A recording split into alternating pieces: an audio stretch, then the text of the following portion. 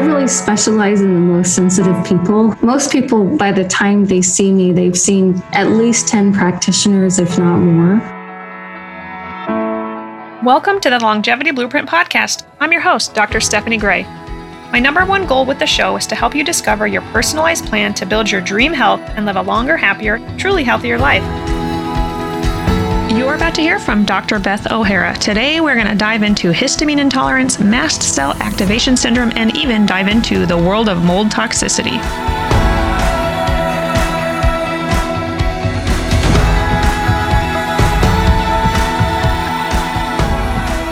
Thanks for joining me for another episode of the Longevity Blueprint Podcast. Today I have Dr. Beth O'Hara, who is a functional naturopath specializing in complex chronic immune conditions related to mast cell activation syndrome and histamine intolerance. She's the founder and owner of Mast Cell 360, a functional naturopathy practice designed to look at all factors surrounding health conditions, genetic, epigenetic, biochemical, physiological, environmental, and emotional. She designed Mast Cell 360 to be the kind of practice she wished had existed when she was severely ill with mast cell activation syndrome, histamine intolerance, neural inflammation, Lyme, mold toxicity, fibromyalgia, and chronic fatigue. Her mission today is to be a guiding light for others with mast cell activation syndrome, histamine intolerance, and these related conditions in their healing journeys.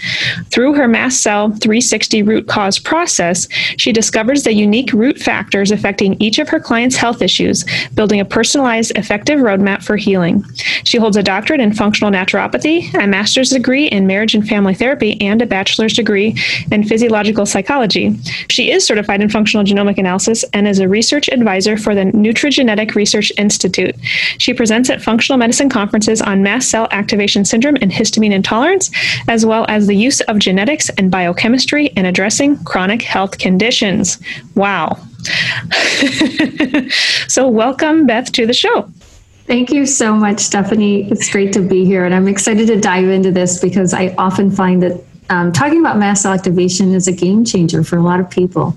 It really is, and I found that has helped many of my patients, and I should call you Dr. O'Hara, so I apologize for that. Please call me Beth. So your journey started as Beth before you became Dr. O'Hara, actually. You had to walk with a cane by the time you were 28, and you were bedridden for quite a while. So can you share with us the story, what you've been through, and how that got you into, we'll just say, looking much younger as compared to looking older? Well, it was quite the journey, and parts of it were a bit of a nightmare. So my story was quite an intense journey, and it really started when I was 7. My family moved out to the country and into this old farmhouse, and I thought I was really into reading Laura Ingalls Wilder, and I thought that this would be that kind of adventure. And parts of it were really fun and great, but what I didn't know at the time, none of us knew that house was full of toxic mold. I also didn't know anything about Lyme disease back then. So I played outside all the time, had numerous tick bites. I'm pretty confident I've had Lyme, Bartonella, and Babesia. And my health issues just continued to accelerate as I was a child. My mother took me from doctor to doctor. Nobody could figure out what was going on other than somebody did figure out I should be put on a lot of antihistamines, which helped quite a bit. I would itch, I'd have hives, I'd be scratching my eyes all the time, sneezing, I had asthma. I was kicked in the head by a horse when I was 9 and had a brain injury. And then that set off a whole series of things. And this journey just kept continuing like that until as you mentioned, I just kept getting more and more ill. And when I was in college, my dream was to go to medical school. And I had a full scholarship, which is kind of rare to get. And the most probably devastating thing of my life, one of the most devastating, was I had to turn it down because I was so ill. And I knew that if I did make it through the 4 years of medical school, there was no way I was going to make an 80-hour-a-week residency. So I took this whole other journey of being a chronically ill patient and eventually got to where I just couldn't hardly get out of bed. At age 28, I started having to use a cane to be able to walk. And it was weird. It would be during the winter and then it would get better in the summer. It took until I was about 35 years old to realize, and I'm in my 40s now, but it took until then to know that I had mast cell activation syndrome. And then even longer to know I had mold toxicity. And so there were about 15 years of being just severely ill, unable to work much, and sometimes being really bedridden and not able to work at all. But, and I just went to so many practitioners. I probably I stopped counting at 50. And I stopped counting at when I had spent over $150,000. I know it's way more than that now. And nobody could figure this out, but I finally hit on mast cell activation syndrome. Yasmina Kellenston was somebody I was following back then. Figured out I had histamine intolerance, I had oxalate issues, I had mast cell. And then started putting the pieces together and how to address this because nobody had this figured out at the time. And it's taken quite a lot to put that together. The last piece was the mold toxicity and realizing that I'd had about 20 years of mold toxicity exposure through that old farmhouse and then different workplaces and different places I had lived, especially in college, living in less expensive housing and what I could afford at the time. Wow, you've been through a lot. I have to ask, were any of your family members sick also? There have been some different health issues. No one was as ill as I was. And I think part of that, a big part of that are the genetic differences. Yep. And so my sister is a half sister. And so we had different fathers. And I think that was a big part of the genetic differences. Sure. Nobody was as sick as I was at all. Took you a long time, but thankfully you found some answers, and now you're shedding hope, light on others who are experiencing similar struggles. So let's break down what mast cell activation syndrome is, because I don't think a lot of patients and practitioners really know what this is, but also differentiate this from histamine intolerance or discuss the overlaps. Can you talk more about that and symptoms one may be experiencing if they have these conditions? Yes, for sure. I'd like to start with histamine intolerance because it's a little simpler. Yeah. So histamine intolerance, most people have heard of histamine. And if they have allergy symptoms, they might grab an antihistamine. So histamine intolerance is where the body has trouble breaking down histamine, the histamine levels that are there. And it can either be because there's too much histamine inflow from eating a lot of high histamine foods or the body overproducing histamine, or that the histamine degrading enzymes are not functioning properly. That can happen for genetic reasons or nutrient depletion, medications, things like this. So that histamine builds, and it can cause a number of different symptoms because of all the roles histamine has in the body. So histamine has a role in digestion and activating stomach acid. It works as a neurotransmitter, helps regulate sleep-wake cycles, and it's really involved in the inflammatory response. So we get a lot of overlapping symptoms with histamine intolerance and mast cell activation. The classic of both are going to be things like itching, sometimes rashes, hives, loose stools is very common, but sometimes people will have constipation, can have heart palpitations, can have mood swings, depression, insomnia, anxiety, depending on which systems are being affected.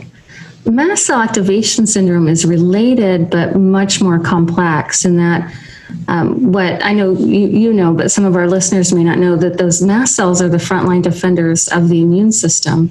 And so they're out there sensing for pathogens, for toxins, and they have over 1,000 receptors on the outside. So they can respond to so many different things, even things like electromagnetic radiation they can respond to, mold toxins, pathogens other than mold, all of these different things. And the mast cells have over 1,000 different mediators that they can release. Histamine is just one. So we have cytokines, which is really popular word that all of a sudden most of the world knows now, but people didn't know about cytokines before we got into everything that's happening in the world currently. Interleukins, prostaglandins, there's tons of different inflammatory mediators. And the mast cell's job is when there is a pathogen like a bacteria or a virus or a mold spore, or if there's toxins, if there's injury, their job is to go in, create inflammation to surround that invader or that toxin, or even part of the recovery from injury a lot of people don't know about is that you have to have some inflammation there. So most people's experience of the mast cells are when they've had like a cut or a splinter or a piece of glass that got stuck in their skin and they didn't get it out fast enough, and then or didn't clean it out, and you get that redness, puffiness, sometimes you get itchy. The mast cells are a big part of that response, creating that. what happens in mast cell activation syndrome is that there's been too much constant onslaught on those mast cells. There are some genetic markers that can contribute. So there's genetic based, and most mast cell activation syndrome is secondary. It's not genetic based, but there are a lot of markers that can be involved. So I think of it like if you have guards of a castle gate, and those guards are doing their job. They should be able to, be on duty for 8 or 12 hours and then go rest.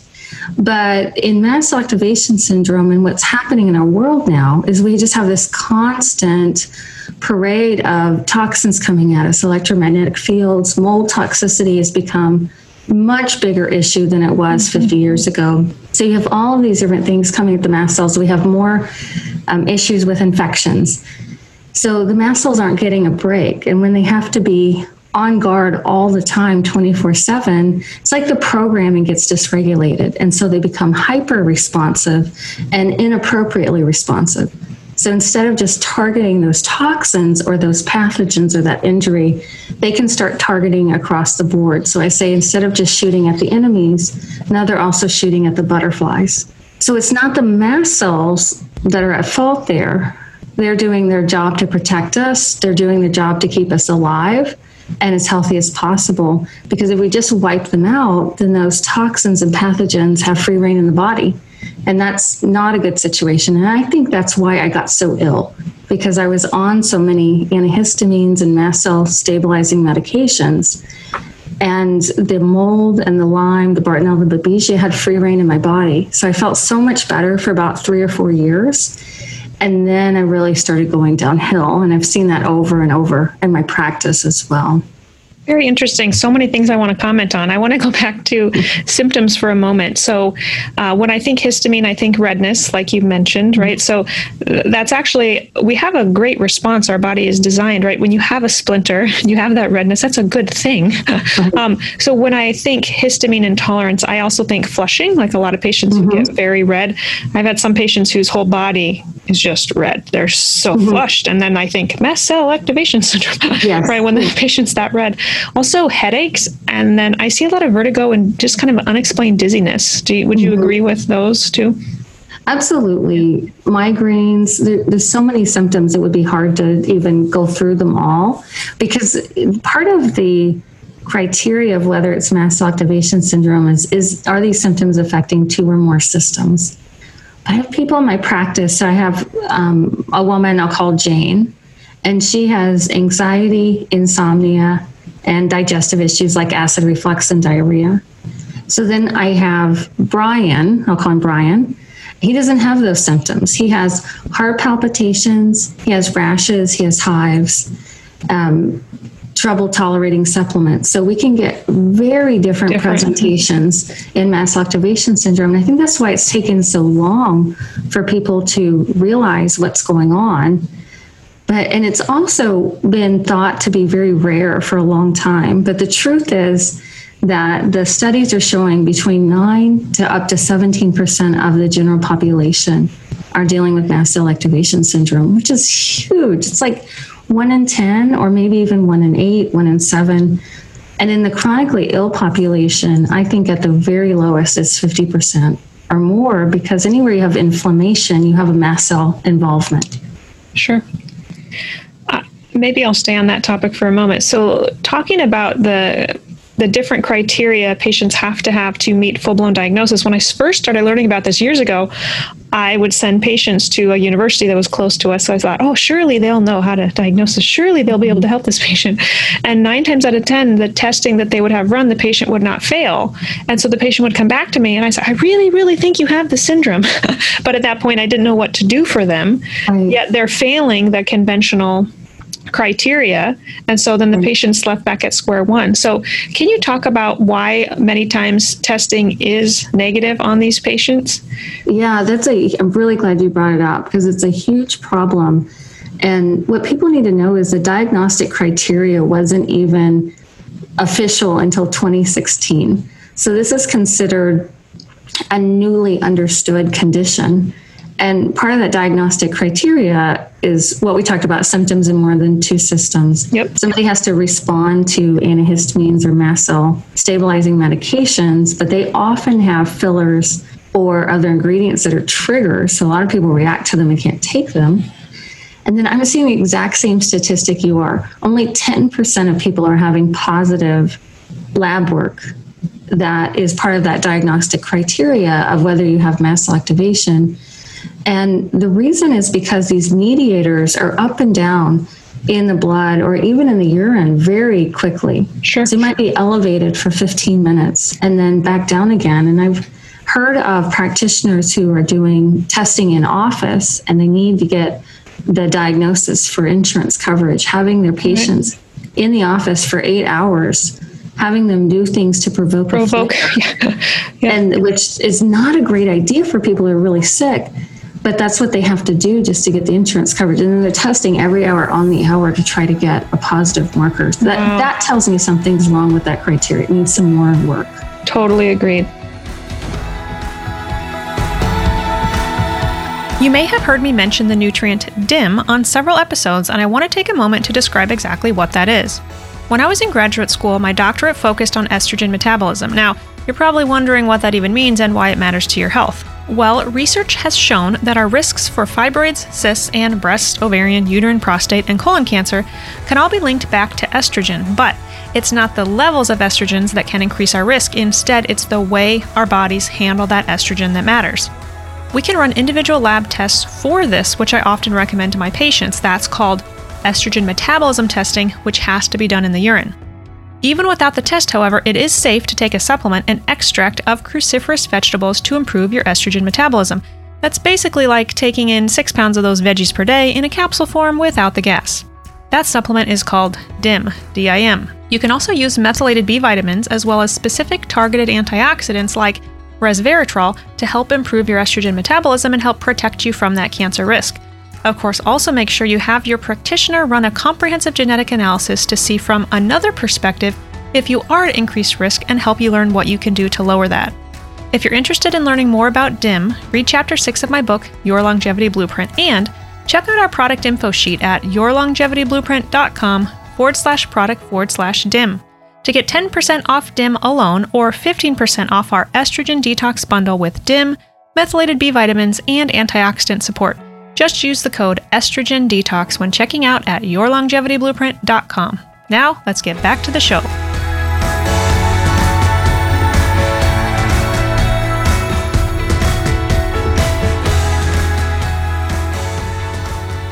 I want to go back to something else that you mentioned. So you mentioned patients can have histamine intolerance for a couple different reasons. One, for consuming foods high in histamine, and I'm thinking about the lunch I had today. It's very high in histamine. It was a healthy salad, but everything I put on it, avocados, everything I put on it was very high histamine. But they also could have a deficiency in the enzyme needed to break down histamine. And I believe in my past I had a much stronger histamine intolerance than I do now when I was eating a lot of gluten, because my understanding is that gluten will essentially rob your body of deamine oxidase, as will a condition called SIBO, which I've had. So my body, I didn't have the deamine oxidase I needed to break down the histamine. So let's talk about those two separate things. So first, can we go through foods that are very high in histamine that these patients should be minimizing or avoiding? Yes. And I want to preface it by saying in my practice, I see maybe about, now my practice is mast cell activation. So I'm not seeing all the people that just have histamine intolerance. Sure. But I do see about 5% of people that only have histamine intolerance. And maybe 10% of people in my practice only have mast cell activation. They don't have histamine intolerance. The majority of people in the middle have both. Okay. And part of this is because anytime, so diamine oxidase that degrades histamine in the gut, anytime we have gut inflammation, it's going to be affected. And then there are a number of medications and even supplements like curcumin that decrease diamine oxidase. A lot of antibiotics decrease it, a number of antidepressants. There's a huge class of categories that affect that. Then we have the other enzyme, the HNMT, and that enzyme, histamine N-methyltransferase, is dependent on methylation, and it acts more systemically Then we have these minor ones. And there are genetic variants for both of those enzymes that you just mentioned. Exactly. That we can check patients for. Yeah. And so those high histamine foods, especially part of what's going on right now, is that we have these kind of food fads, healthy food fads. So some of the big ones are spinach. And I have people come in sometimes that have been put on by a well-meaning nutritionist who wanted to boost iron or whatever, and had people do spinach smoothies. And spinach is one of the highest histamine foods. And some of the other highest histamine foods are going to be things like pineapple and strawberries that are quite healthy. Ground meats are going to be higher histamine. Fish is higher histamine. And then we have other things like kombucha, which is such a popular thing right now, but it's high histamine, as well as fermented foods are high histamine. Most probiotics on the market have 2 histamine raising strains in them. And so that can be a reason why some people don't tolerate probiotics. But these are things that are become very popular culturally. And it's not that they're bad foods. And it's not that those probiotics are not good probiotics. It's just if you have these conditions, then these aren't going to be the best. And you want to choose lower histamine berries like blueberries and blackberries. And you can do, instead of ferments, I'm working on a low histamine ferment. I haven't gotten there yet, but I'm working on that, and have been talking with some people who are really into that world and have some information. So I'm hoping to work on that this year. But we have to watch those foods, and that made a big difference for me, and does for a lot of people in my practice. Not everybody, but just to take that histamine load down. And when people have mast cell activation syndrome, we have to remember that the mast cells have histamine receptors on the outside. So even if somebody doesn't have histamine intolerance, if they're eating a lot of high histamine foods, those can still trigger those mast cells. So what about the enzyme again? So obviously we need to work on reducing gut inflammation, right? So in my case, that was removing the gluten, treating the SIBO, removing that inflammation so that my body could make more deamine oxidase.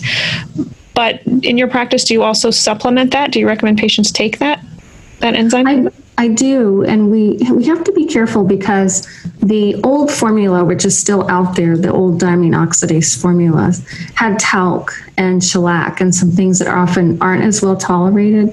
So this was a diamine oxidase capsule that had little pellets in it.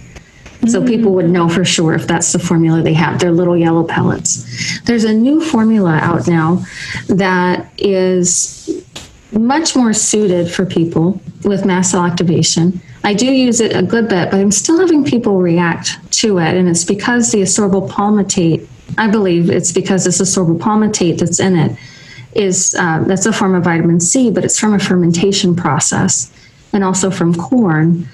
And so what we're in the process of developing and should be out pretty soon is a very specific diamine oxidase for people with mast cell activation. And histamine intolerance that are super sensitive. So this is going to be a new one on the market that's coming out soon. So then that enzyme, when patients consume foods still that have histamine, I mean, a lot of foods have histamine. Yeah. Even if you're consuming the lower histamine foods, the enzyme will help those patients break that histamine down so they're not as negatively impacted, correct? Exactly. And just the act of eating produces histamine in the gut. So it's something that we have to keep in mind as well. So the best thing to do with the diamine oxidase is to take it about 10 to 15 minutes before eating. So it gets in the gut ahead of the food. The capsule can get dissolved.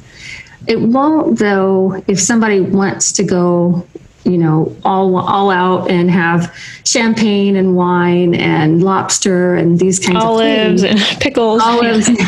Then it's not going to degrade all of that histamine. So we still want to, if people have mast cell activation, histamine intolerance, we still want to eat responsibly. Of course. But I'm finding it make a huge difference in people that are having trouble eating, reacting to a lot of foods. Yeah.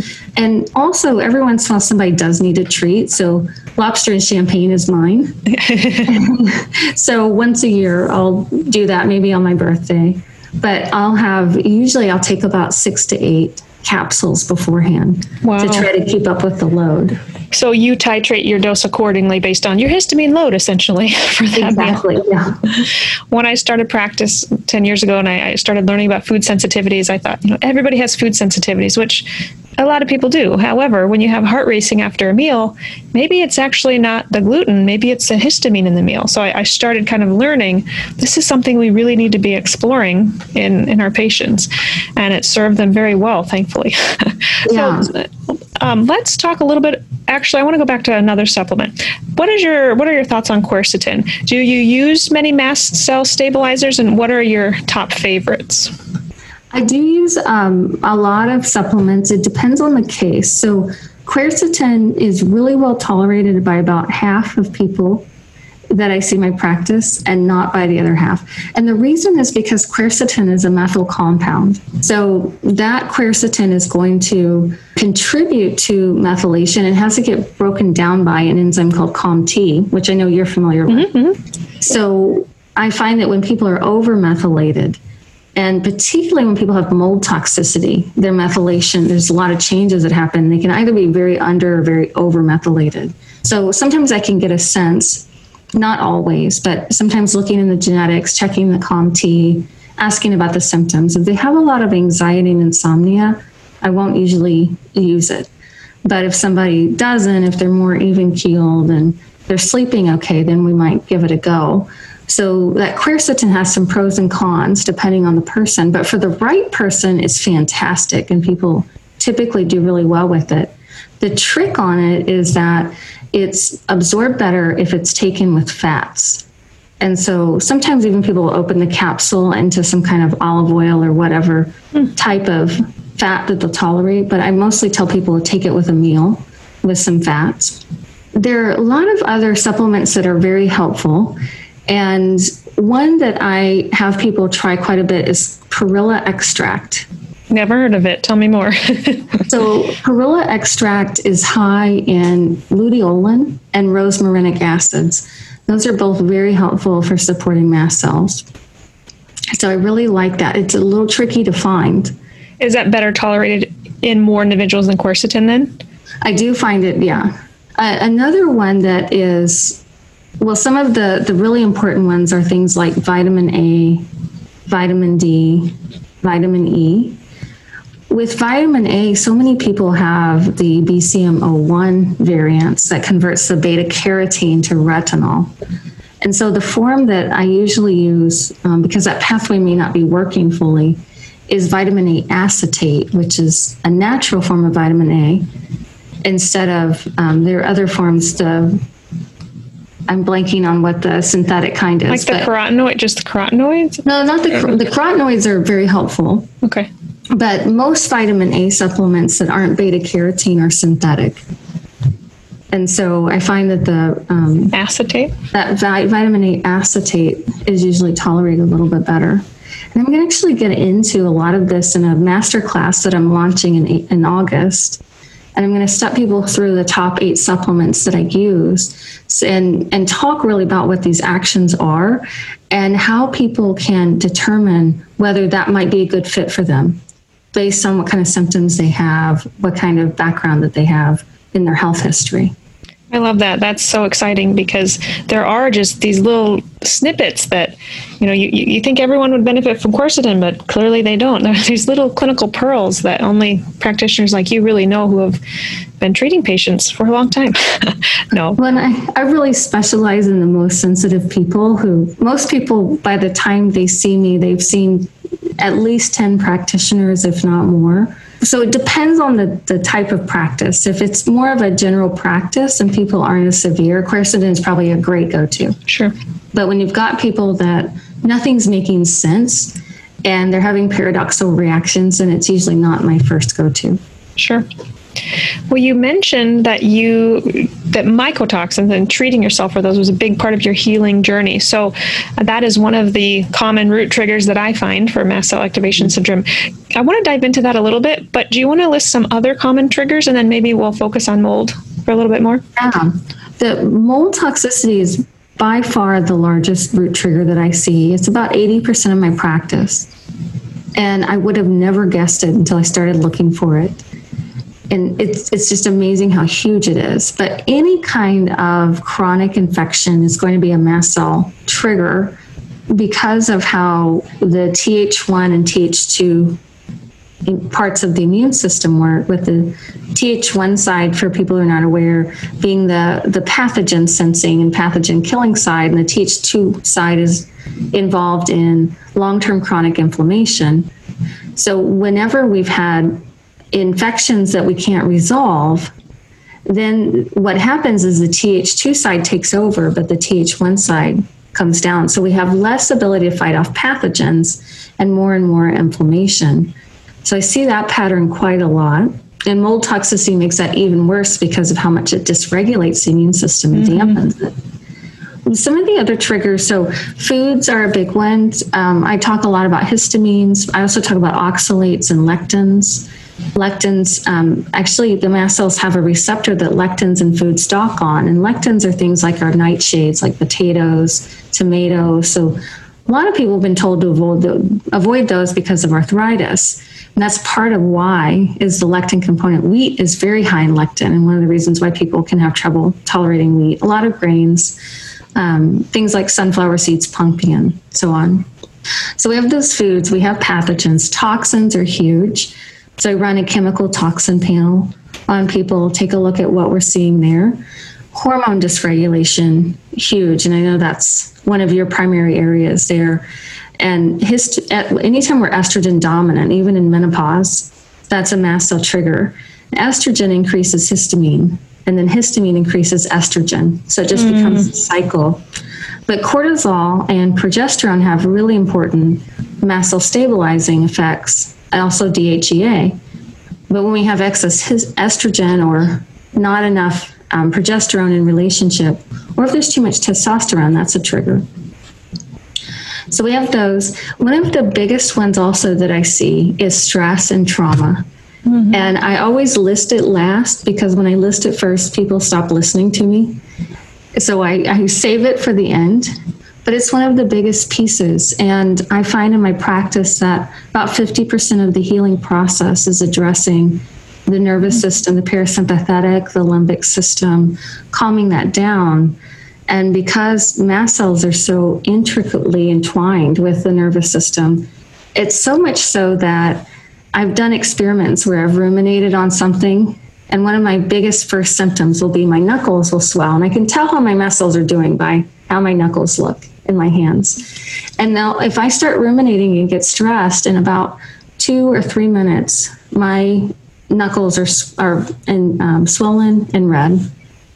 And then I can switch into a breathing meditation practice, and in about 5 minutes, it's gone. You have a good gauge. Yeah.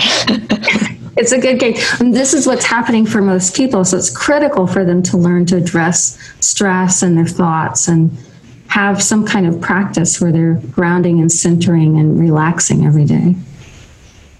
Wonderful, which is the opposite of all the electromagnetic chaos that we're exposed to, that I do want to mention, because I find so many patients with mold toxicity who have mast cell activation syndrome have major electromagnetic hypersensitivity. So there's a big relationship, and I think they all drive each other, make each other worse. Would you agree, or do you want to expand on that? Absolutely. So some of the things that really make people, there is a genetic variant, CAC1, I'm going to butcher this, CAC1NAC1, I think is the right way, is it? But there's actually calcium channel genetic variants that make people more electrosensitive.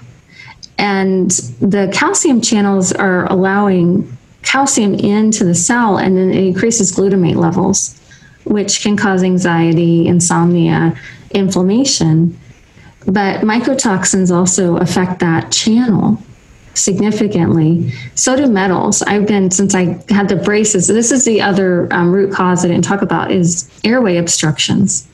And so a lot of people whose parents didn't have good nutrition and they didn't have good nutrition in childhood have narrow dental plates. And mine was quite narrow, and it's almost doubled in size with the braces, and it's been a huge shift, but the metal in my mouth makes me much more electrical sensitive. So my laptop is pushed away. I use a USB keyboard. I don't use Wi-Fi. I always use a hardwired connection. And the EMFs, circling back around, allow more calcium to enter the cell, which cause more excitation. So yes, these are all interrelated, and there are things we need to focus on with these patients to get them better. Exactly, yeah. So let's go back to mold for a moment. So you discovered you had mold toxicity, and I've heard you on other podcasts share that you have been re-exposed on numerous occasions, unintentionally, of course. So what is your favorite way to test your patients for mold toxicity, and then how do we tackle that? Well, the top ways that I use are urine testing. I use 2 panels simultaneously if we have the budget for it. I use Real Times and I use Great Plains. The reason for both is because the Great Plains method is great for some of the mold toxins, but misses some of them. And the Real Times method is great for some of the mold toxins, but they miss some. And it's a smaller panel. They don't have as many mold toxins on there.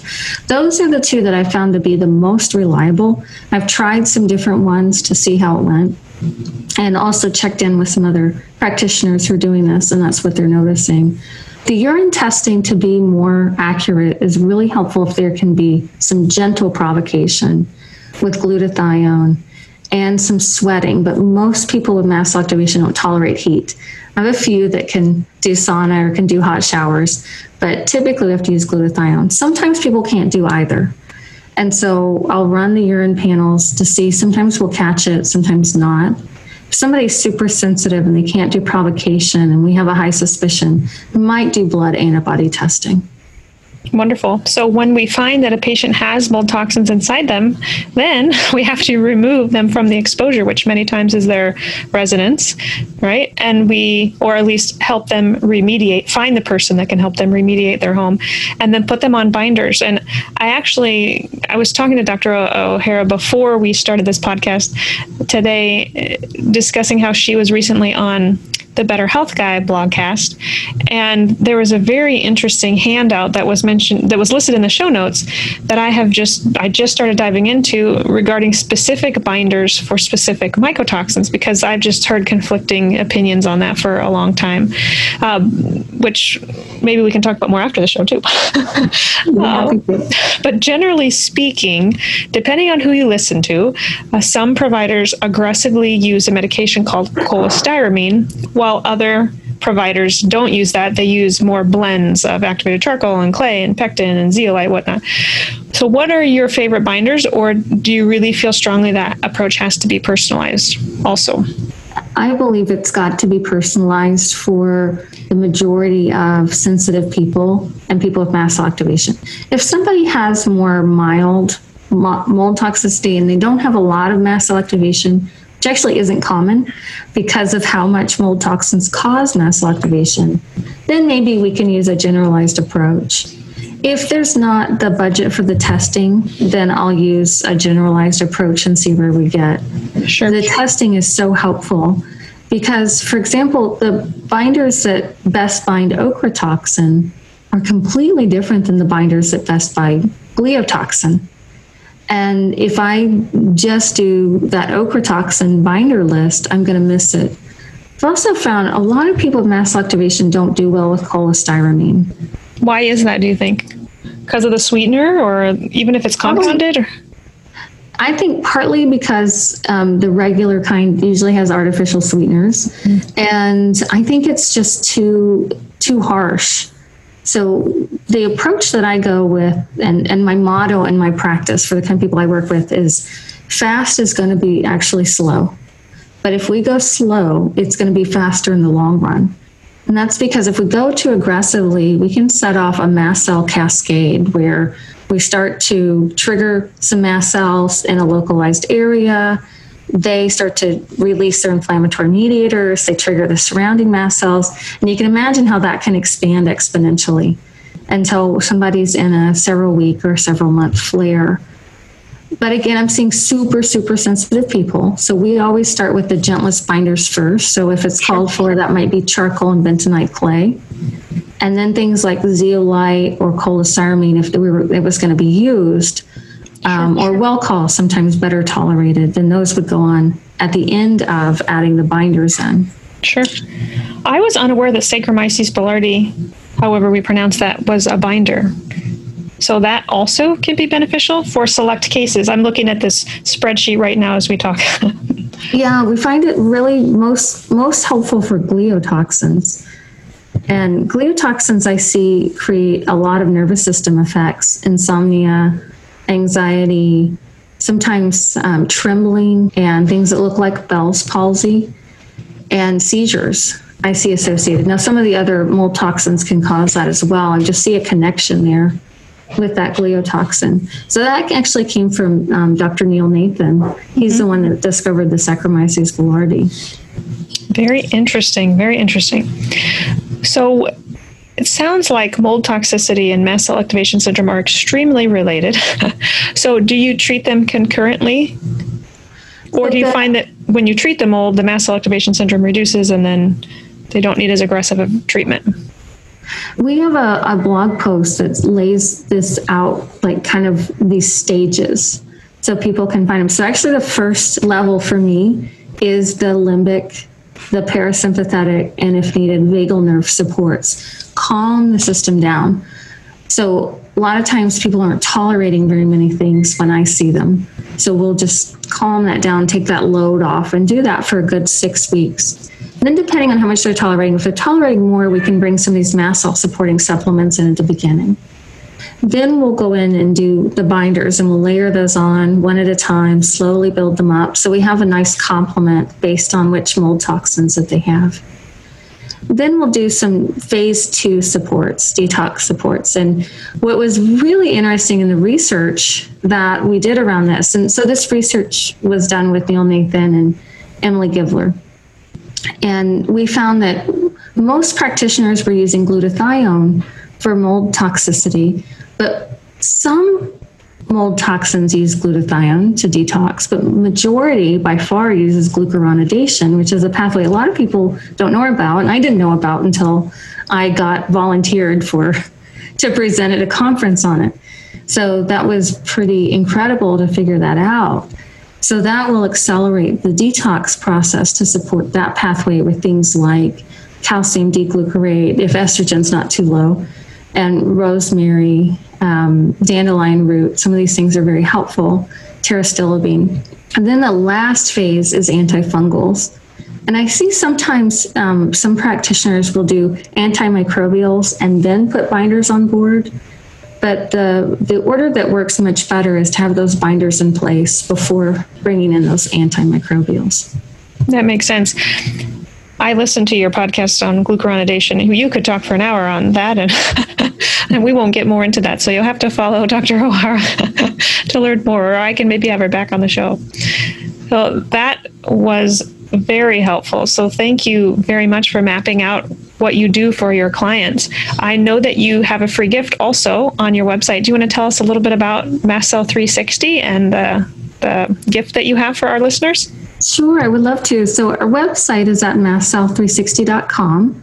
And we have a free report that I created on the most common root causes, the ones that we talked about, but you could spend an hour really on each one of those and still not scratch the surface. So that report takes people through each of the major root causes so that they can look through it and start to assess for themselves, have these all been addressed? Because and not everybody has all. Most people have 3 or 4 of those major root causes. I had all 7, but you can take a look and see, do I have this? Has it been addressed? And if it hasn't been addressed, then take that to your practitioner and say, hey, have we looked at this? Have we looked at hormone balance? And then go talk to Dr. Gray and consult with her and see what's going on there, or find somebody to help you with EMFs or whatever's going on.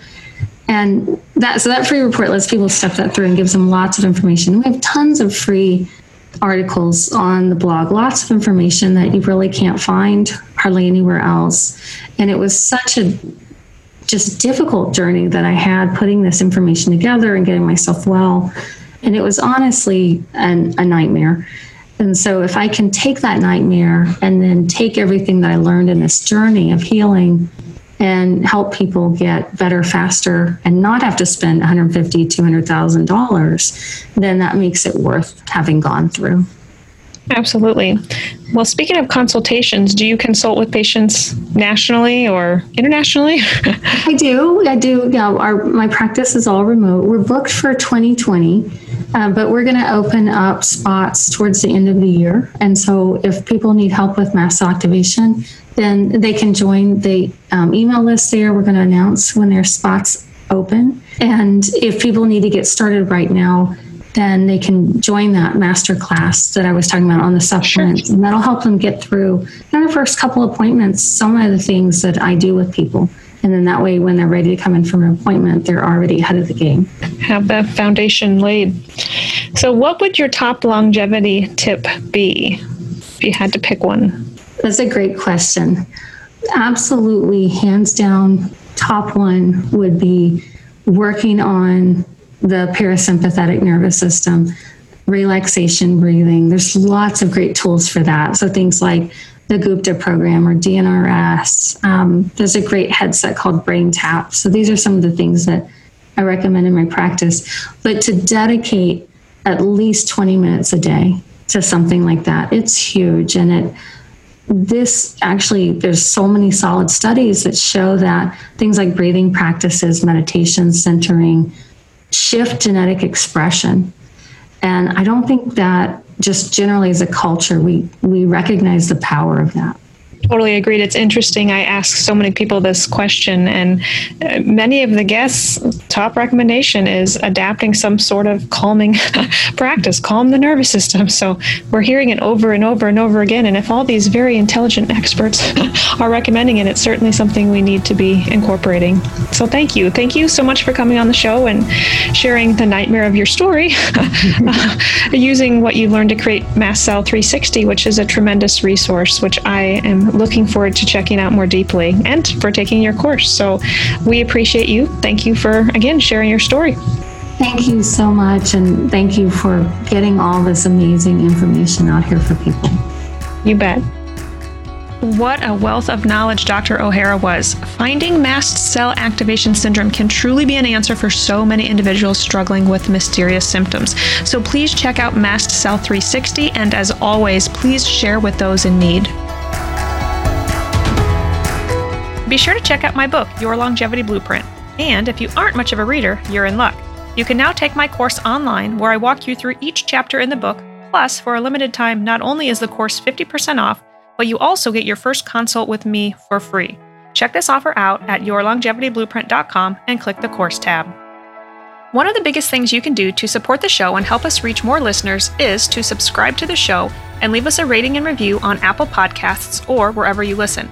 I read all of the reviews and would truly love to hear your suggestions for show topics, guests, or how you're applying what you've learned on the show to create your own longevity blueprint. The podcast is produced by the team at Counterweight Creative. As always, thanks so much for listening, and remember, wellness is waiting.